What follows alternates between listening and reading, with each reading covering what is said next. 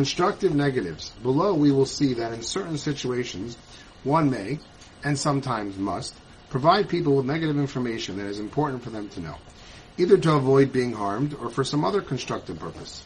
Whenever faced with such a situation, one must explain why he is saying something that would ordinarily be prohibited, so that the listener understands that the prohibitions regarding Lashon Hara are not being transgressed.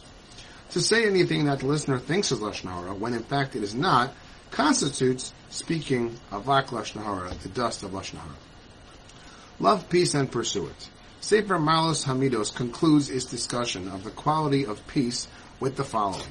Our sages state, peace is precious, for one who erases a single letter of God's holy name transgresses a Torah prohibition. In order that peace be restored between husband and wife, the Torah commands, the Kohen shall inscribe these curses on a scroll and erase it into the bitter waters. The scriptural verses written upon the scroll contain the name of God. Said the Holy One, blessed is He, let my name, which was written in sanctity, be erased upon the water. Our sages further state, peace is precious, for all the good blessings and consolations that the Holy One, blessed be He, brings upon Israel conclude with peace. The blessings of the evening Shema conclude with, who spreads the shelter of peace.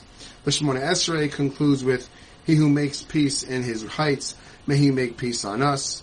Birkas Kohanim concludes with, may Hashem establish peace with you. Therefore, my son, be zealous regarding this trait. Love peace, pursue it, for there is infinite reward for those who do so. A great night.